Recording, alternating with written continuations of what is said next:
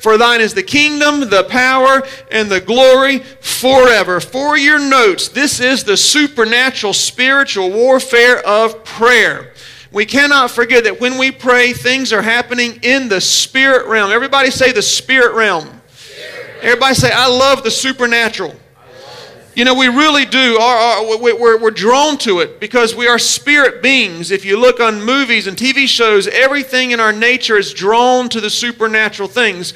So I have 3 points for you today on thine is the kingdom, the power, and the glory. 3 points. Ready? Here we go. Point number 1 is God's kingdom rules. Now, when we see that thine is the kingdom, it reminds us there is more than one kingdom out there. Now, God's kingdom rules, but there are kingdoms of darkness out there. There are kingdoms even on earth as well, but God's kingdom always rules. So, if we believe in God, because the Bible teaches us about God, then we also need to believe in angels. Okay? You can't say there's one without you. If you believe in God, you believe in the created beings called angels.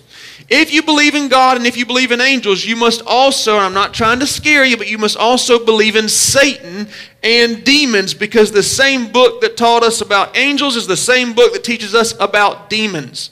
So let me tell you a little bit about Satan.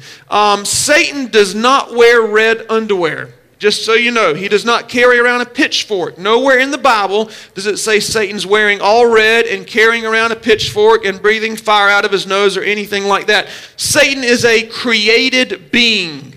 We have no reason to be afraid. We need to be aware of him, but we have no reason to live in fear. He is a created being. Satan is not omnipresent. God is omnipresent. God can be anywhere, anytime. Satan can only be in one place at one time. When Satan was tempting Jesus in the wilderness or on the mount, that's where Satan was at during that point in history. He was not anywhere else. When God and Satan were discussing Job, Satan was in that location. Satan was not anywhere else. However, he does have demonic activity. He has demons that he sends out to us. Satan is not an imp. He does not sit on your shoulder and say, eat that, second dozen Krispy Kreme donut box. He does not do that to you. That is not what Satan is like. It's interesting, but the world, I believe, wants us to not even hardly be aware of Satan at all. So they make it seem like he's just this little imp that sits on your shoulder and tries it. That's not what it's about. Satan is real. Satan is very real, and he studies you. And he studied your parents, and he studied your grandparents to find out what areas to tempt you in, what areas to get you off course in. Satan was actually the most beautiful angel in heaven. The most beautiful. He was adorned in every precious jewel. Why was Satan adorned in every jewel? Here's why. The job of a jewel is to reflect light. Satan's job in heaven as the worship leader was to reflect all praise and glory off of himself and unto God. But at some point, Satan had a thought that he wanted some of that glory for himself. And Jesus says this. Jesus said, I saw Satan fall like lightning. God threw him out of heaven like lightning. When he left heaven, 1/3 of the angels came with him, and they became demons. Demons is mentioned 82 times in the Bible. We cannot say there's no such thing as demons if it's mentioned in the Bible, especially 82 times.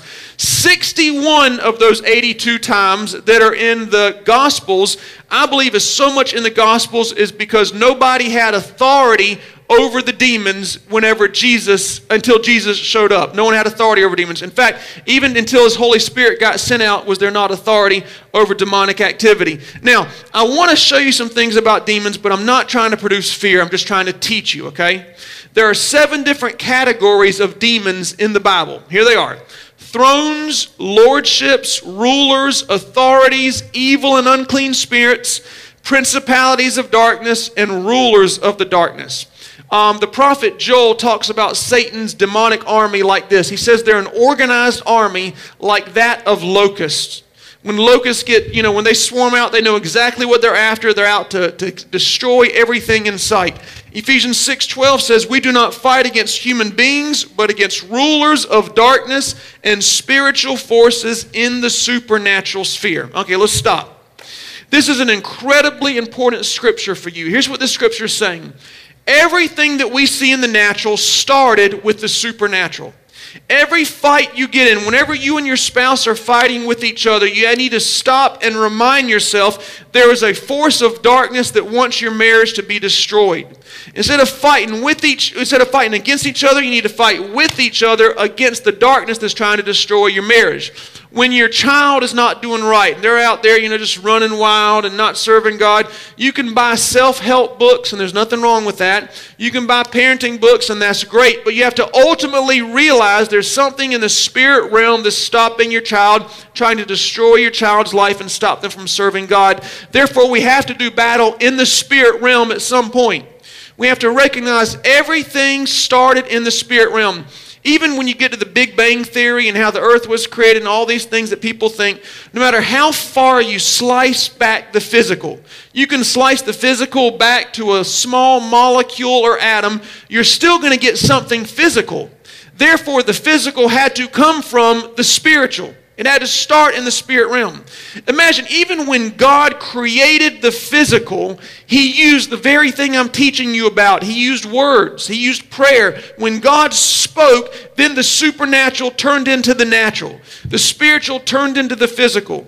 It's very important when we read this scripture that we realize, and I'm not trying to put all the blame on Satan, and I'm not trying to say that we don't need to take responsibility for our actions. We do make stupid choices. We're unwise at times. But ultimately, the calamity that you're facing in your life started in the spirit realm, and the enemy is after you. Demons are real. C.S. Lewis is one of the greatest writers of the last century, and he said this. He said there's two types of people that Satan loves. Satan loves the skeptics and the superstitious. He loved the skeptics and the superstitious. The skeptics always say there's no such thing as demons. That was just in the Bible. People were sick and they couldn't explain it, and yada, yada. Then you got the superstitious, where every time you sneeze, they're trying to cast out a demon. He's got a demon in him. So if you're camped out over here, or if you're camped out over here, I need you to pick up your tent and walk in the middle with the rest of us, okay? Demons are real, but not everything we do in life is their fault. But they are at battle against us in the spirit realm. Acts 10:38 says that Jesus went about doing good and healing all who were oppressed by the devil. The devil brings oppression in our lives. If you're here today and there's a black cloud that's been hovering over an area of your life for years, and you're trying your best to get out of it, maybe in the area of finances or health or relationships or mental stability or depression, whatever it is, you have to recognize that there could be spiritual powers of darkness after you. Demons are after you to destroy the things that God has in your life. So if there's a continual oppression and you've tried everything you can, you have to start doing battle in the spirit realm. You can't just get all the medicine and the self-help and the natural things, and there's nothing wrong with that, but you have to recognize if there's continual oppression in our life, it's coming from the devil. He brings oppression, and Jesus wants to heal you of that. Now, if you're here today, there's nothing to be ashamed of if you recognize there's demonic power coming against you. I've had demons in my life that I've had to deal with, and I think all of us have, and no one is exempt from demons coming after you. In fact, it could be actually that shows that you're doing the right thing and you're on the right path whenever Satan sends his demons to attack you. So you have to recognize if there's continual oppression, there's something trying to destroy your life that you may not be able to see in the natural. So God's kingdom always rules is number one. Number two is this. God has all the power. There was a bullfight that was taking place down in Central America years ago. And this little bullfighter, he was probably 150 pounds. And the bull that they had out there in the ring was probably about a 1,000-pound animal. And the bull would duck his head, and he would kick his foot back, and he'd huff and puff, and he would go after that man. And when he got close to the man, the little man would hold out a red cape on the side as like to distract the bull. And the bull would run right through the cape every time. Now, each time the bull ran through the cape, the man would take his sword and he'd poke that bull right in the butt. I mean, this happened over and over and over again. The more he poked that bull, the more angrier and frustrated the bull got. This happened over and over again, And each time the bull would come after him, the man would hold out a red cape and the bull would go right through the red cape. This happened so many times, there was a guy in the stands watching this for the first time ever. He was so excited, and he said something very profound. He said, if that bull ever finds out who's really sticking him with the sword, then that little 150-pound man is going to be in a whole lot of trouble. The same thing is true in our life. If we as believers would recognize who's really sticking us with that sword, then the devil and his demons are going to be in a whole lot of trouble if they come against us. Every time we fight in the natural, every time she said and he said, and we better fix this, and I'm so upset, and we got to put it on Facebook how bad life is, and we want people to feel sorry for us, and I can't believe I'm going through this. All we're doing is going after the red cape over and over and over and over again. When you finally decide to get down on your knees and use the power we have in Jesus' name, then maybe those demons will take off and run. The Bible says they tremble at the very name of Jesus. Demons don't tremble when you put stuff on Facebook about how bad life is. Demons do not tremble when you tell 3 people how awful your life is going. Demons do not tremble when you yell and cuss and scream and fight back. Demons tremble when you use the name of Jesus. And thine is the kingdom. Number 2, God has all the power. He has all the power. I was thinking about this. If a thief broke into your home, okay, a thief breaks into your home tonight when you get home from church, your family's there, y'all are about to go to sleep. A thief comes in. Let's say you left a window open. The thief comes in. That thief is in there, and let's say that you recognize he has the intentions to steal your money, to kill your children, and to destroy your marriage, and you recognize it. Would you, A, deal with it later? And think, you know what, this guy's in my house, he's going to steal, kill, destroy, I'm just going to wait and deal with it some other time.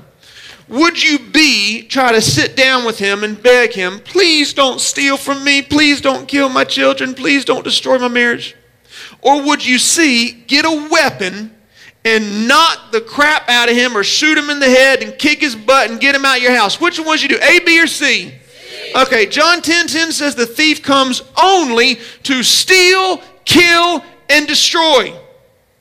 And when we leave an open window to demonic activity in our life, and I'm going to show you some open windows in a little bit, when we do that, you can deal with it later.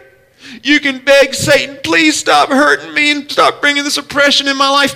Or you can use a weapon and kick his tail. Now, if you got a CWP license or you carry a gun or whatever you do, can you shoot a demon? If a demon's coming after you, a demon's trying to destroy your life, steal, kill, and destroy, can you shoot a demon? No, you can't. So you got to get a weapon that does battle in the spirit realm. God took care of things in the natural by starting in the spiritual, using the words that came out of his mouth. The way we do battle in the spirit realm is through prayer. Demons do not see the color of your skin. Demons don't see your height. Demons respond when we speak out the name of Jesus and pray the word of God over our life. Let me show you some scriptures on doing battle in the spirit realm. Matthew 8:16. Many were demon-possessed and sick, and Jesus cast out devils with a word. I mean, with a word, demonic activity took place, and with the word, he got them out of the way and out of there.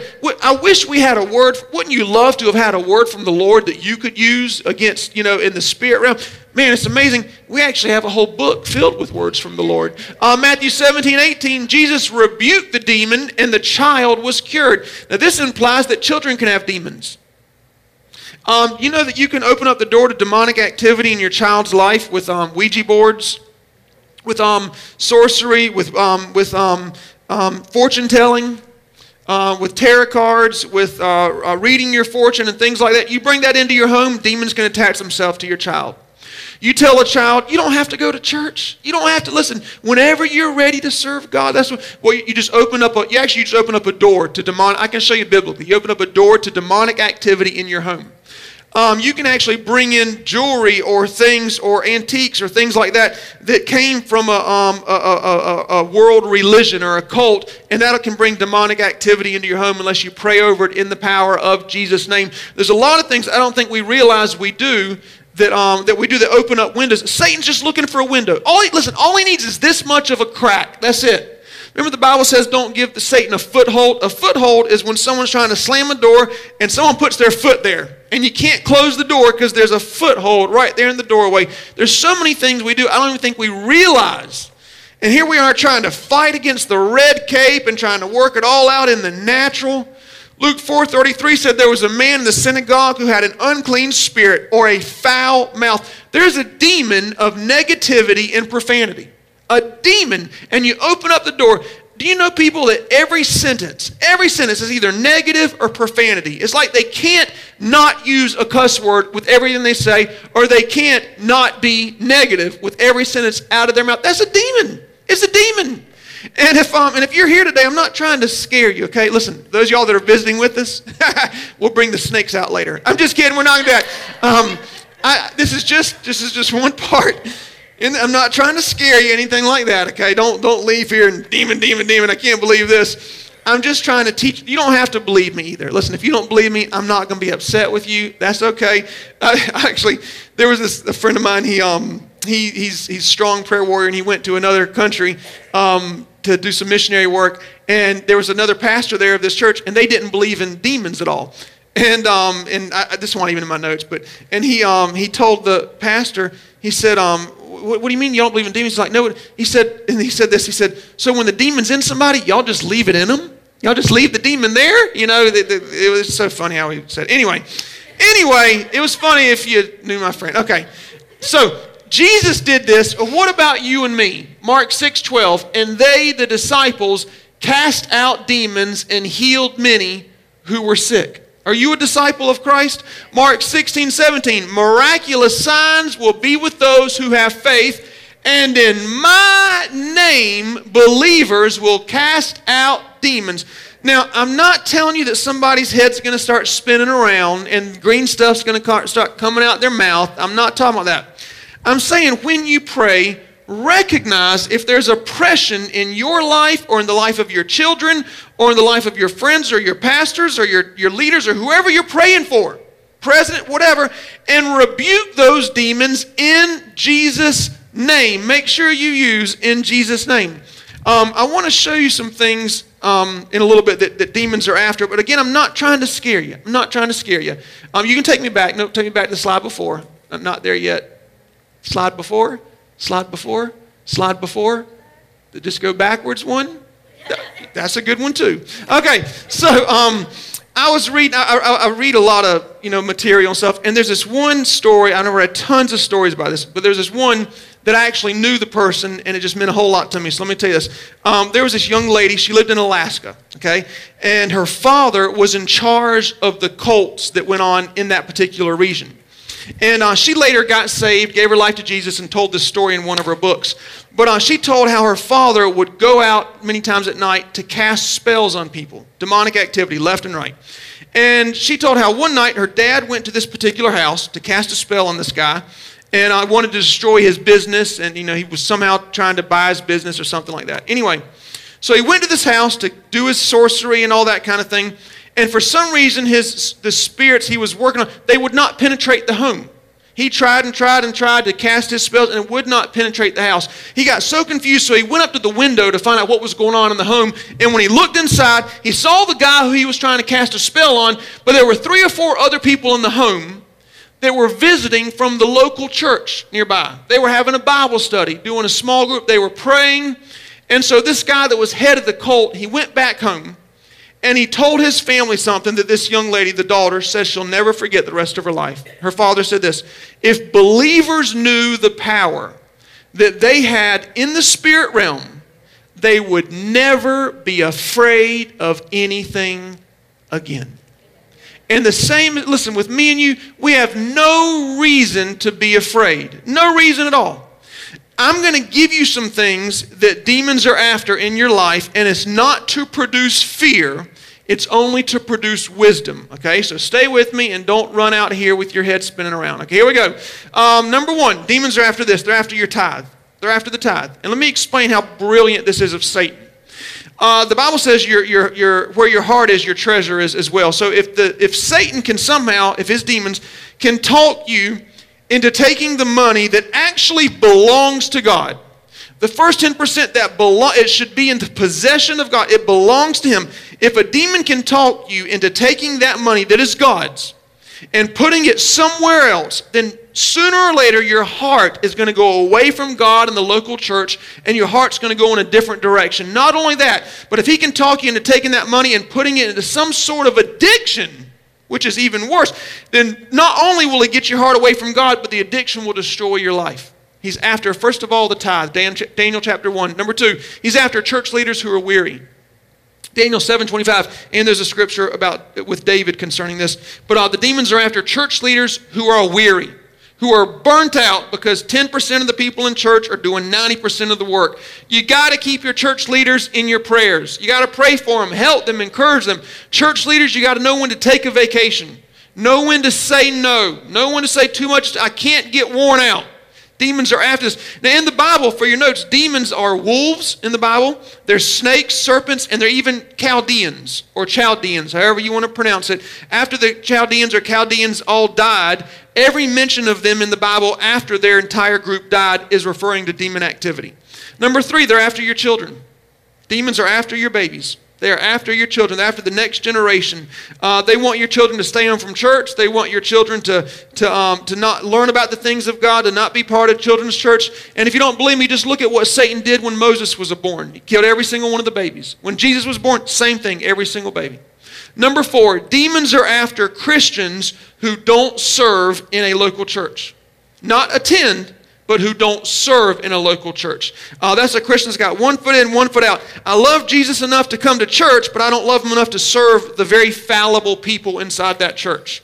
Ezekiel 22:27, Zephaniah 3:3, Acts 20:29, all about wolves. Wolves are after sheep that are on the fringe or on the fray of the sheepfold. Wolves are after sheep who have no shepherd. Wolves are after sheep that just come and go as they please. They don't stay close to the shepherd. They're not with the rest of the family, protected with all the sheep. They just come and go whenever they want to, and they're not close to the heart of the local church. And wolves will always, they're after blood. They will destroy the sheep that are on the fringe of the sheepfold. But again, we have no reason to fear. Philippians 2:9 says that Jesus is the name that's above every name, and at the name of Jesus, every knee must bow in heaven, on earth, and under earth. Here's what I'm saying. You got to rise up in the name of Jesus, rebuke that demon that's trying to destroy your life, and use godly wisdom in your finances or with your children or with your church, and get to where God wants you to be, or the demons will just keep on coming after you. It's an open door. We can't have an open door in our life. Thine is the kingdom, thine is the power. Number 3, here we go. God gets the glory. God wants all the glory. I think it's so interesting that at the end of times, whenever Satan gets thrown into the bottomless pit, God doesn't do it. Jesus doesn't do it. They actually send an angel to do it. Remember earlier I told you that 1/3 of the angels rebelled and became demons? That means 2/3, that means for every one demon after you, you got 2 angels for you. 2 angels for you. Now, if you think an angel's, let me tell you what an angel can do. Revelation 20 verse 3, an angel is what throws Satan in the bottomless pit and shuts him up at the end of time. I like the kind of picture, I love having a Steven Spielberg mind, and I picture the end of times that God's on his throne and Jesus is there next to him, seated at the right hand of the Father. And God's like, you know what, Jesus? Son, I think it's time. Jesus like, are you serious, God? Is it time? It's time. This is going to be great. I can't wait. Okay, you want me to do it? I'll go take care of it. You know what, son? You just stay right there. Just send one of the angels. And I can see Michael and Gabriel. Come on, we got this. Guy says, no. Send the new guy. Get the little chubby angel that's sitting on the cloud playing his harp, whistling Dixie, whatever he's doing. Get that little chubby. Tell him to go through Satan's pit. Make sure he says, in Jesus' name. Just make sure he uses my name. So I have a question for you. And don't answer it out loud because you're probably going to get it wrong. Can a believer be demon-possessed? Can a Christian who has the Holy Spirit living in them be possessed by a demon? Now, if you look online and all these kind of things, you'll find thousands of people say no. Okay? I'm going to teach you from the Bible. The answer is yes. The 2 Greek words for demon possession are demonai, zomai, and here's exactly what it means. There's 2 different translations for it. One in the Bible is referring to unbelievers, and it's demonic ownership. Everybody say ownership. This is if their heart does not belong to Christ, then Satan has authority and he has an open door to take hold of them, and he will take hold of them until they die and go to hell unless they give their life to Jesus. But the same English word for demon possession has another translation in the original Greek, and that is demonic mastery. Almost like a puppet. Almost like the way if a Christian man takes drugs or alcohol, the alcohol doesn't own the man, but he's under the mastery of that too much alcohol or of those drugs and does things he wouldn't normally do. Does things he was going to later be ashamed of. Joel 2:9 says this, they climb into houses, they enter at the windows like a thief. When you left church today, if let's say you left a window cracked in your home, okay, it could be a window of pride. It can be where you steal the tithe. It can be where you just let your children do whatever. It could be Ouija boards, whatever the open window is, okay? And a thief comes into your home, and a thief's in your home right now. Does the thief own your home? Even though you're a Christian, you're in church, does the thief have a title? Does his name go in the deed of your home? No. You still own your home. But is the thief inside of your home? Yes. Now, while the thief is inside of your home, that thief has control over your home.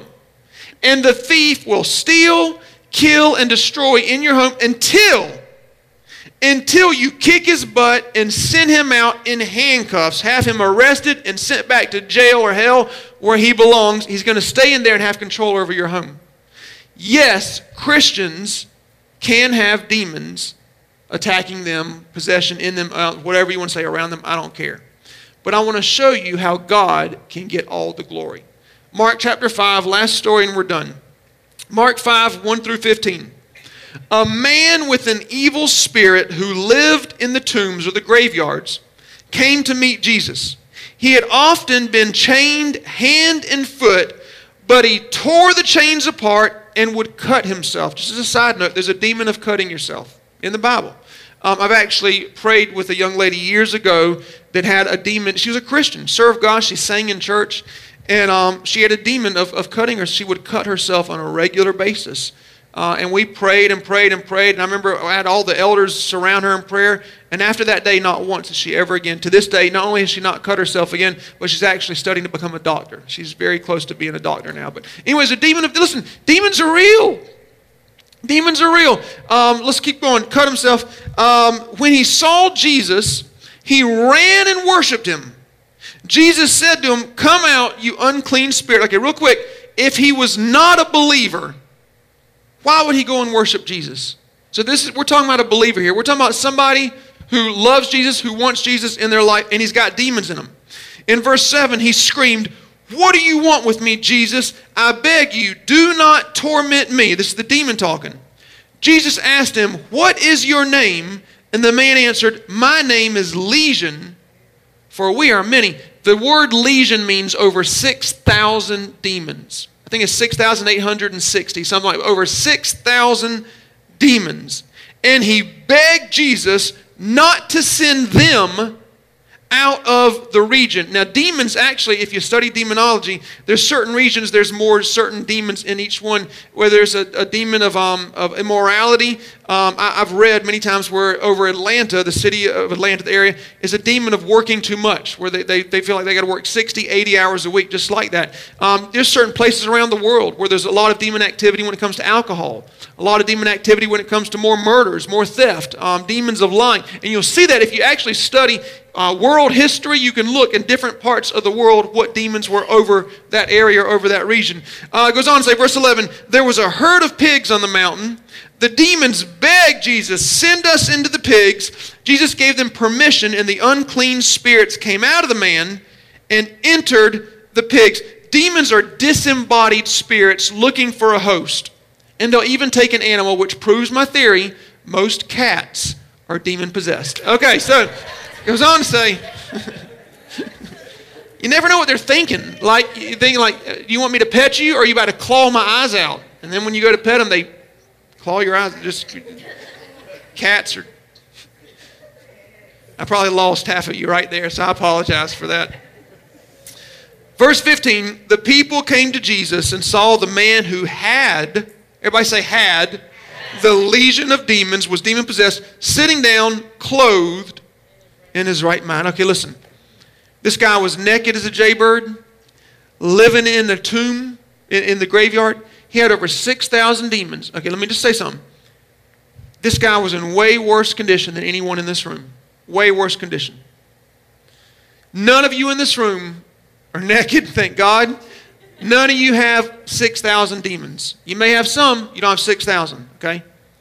If there was anybody that Satan could stop, if there was anyone that Satan and his demons could destroy, it would have been this guy. What I love about this story is not even 6,000 demons can stop you from coming to Jesus, worshiping him, and being delivered of any satanic stuff in your life. Not even 6,000 demons. So I don't want you today to let your pride get in the way, because that's an open door to Satan, and say, you know what, that's not me. I don't have any problems. That's everybody else in here. You got to take inventory of what's been going on in your life, in your past, and recognize the oppression. And I don't care how many demons you got. If this guy can come to Jesus, you can come to Jesus too. Amen. There's one more word of the Lord's Prayer I want to tell you. One last final word is the word amen. Amen is translated in the Bible. It has 5 different translations. Amen, truth, truly, verily, and yes. Amen is the only word that's the same in the Hebrew, Greek, Latin, and English. It's mentioned 183 times in the Bible. And here's what basically it means. Amen means that prayer is not prayer unless truth has been spoken. Every time we say amen, we're saying what was said is truth, and I want that in my life. Every time we say the word amen, that's what it means. That was truth, and I claim that. I declare that over my life today. So how many of you want to be free, want to be pure? How many of you want God to reign in your life? How many of you want his kingdom, his power, and his glory to reign in your life today? Just raise your hand. Everybody say amen.